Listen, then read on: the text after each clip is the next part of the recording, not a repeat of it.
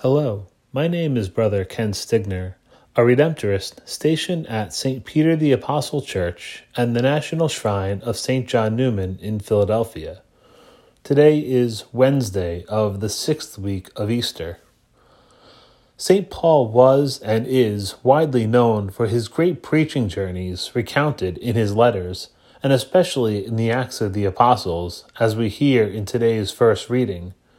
His great discourse to the people of Athens is one in which we can see on full display the great ways in which he was able to connect with his audience, and though there were still some skeptics who remained, Paul was able to reach out to many of the crowd who did in fact become believers.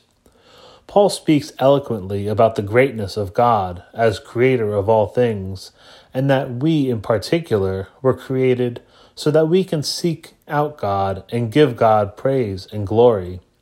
He goes on to say, God has overlooked the time of ignorance, but now he demands that all people everywhere repent, because he has established a day on which he will judge the world with justice, through a man he has appointed, and has provided confirmation by raising him from the dead.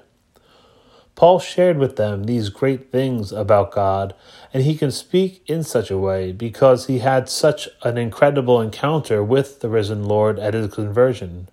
We too can be bearers of the good news when we have had an intimate encounter with our Lord.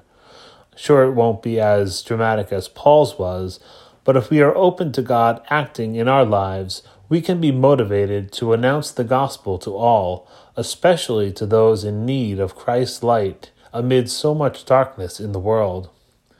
This great discourse from Paul was certainly inspired by the Holy Spirit, which Jesus promises to his disciples in today's gospel. When the Spirit of truth comes, he will guide you to all truth, we hear him recount to his disciples. In the times of uncertainty in which we live, we can feel a great sense of being lost and at times helpless. Yet the Holy Spirit is ever there to guide us when we do not know where to go, and will lead us in the right direction so that we can be more effective followers of Christ.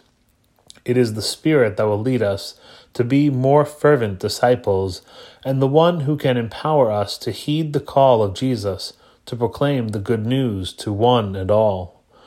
As we draw closer to the great feasts of our Lord's Ascension and the coming of the Holy Spirit among us at Pentecost, let us continue to be open to the Paraclete working in our lives. Jesus assures us that the Spirit will be our guide. Let us be obedient to that same Spirit, so like Paul, we can spread the gospel in our words and in our actions.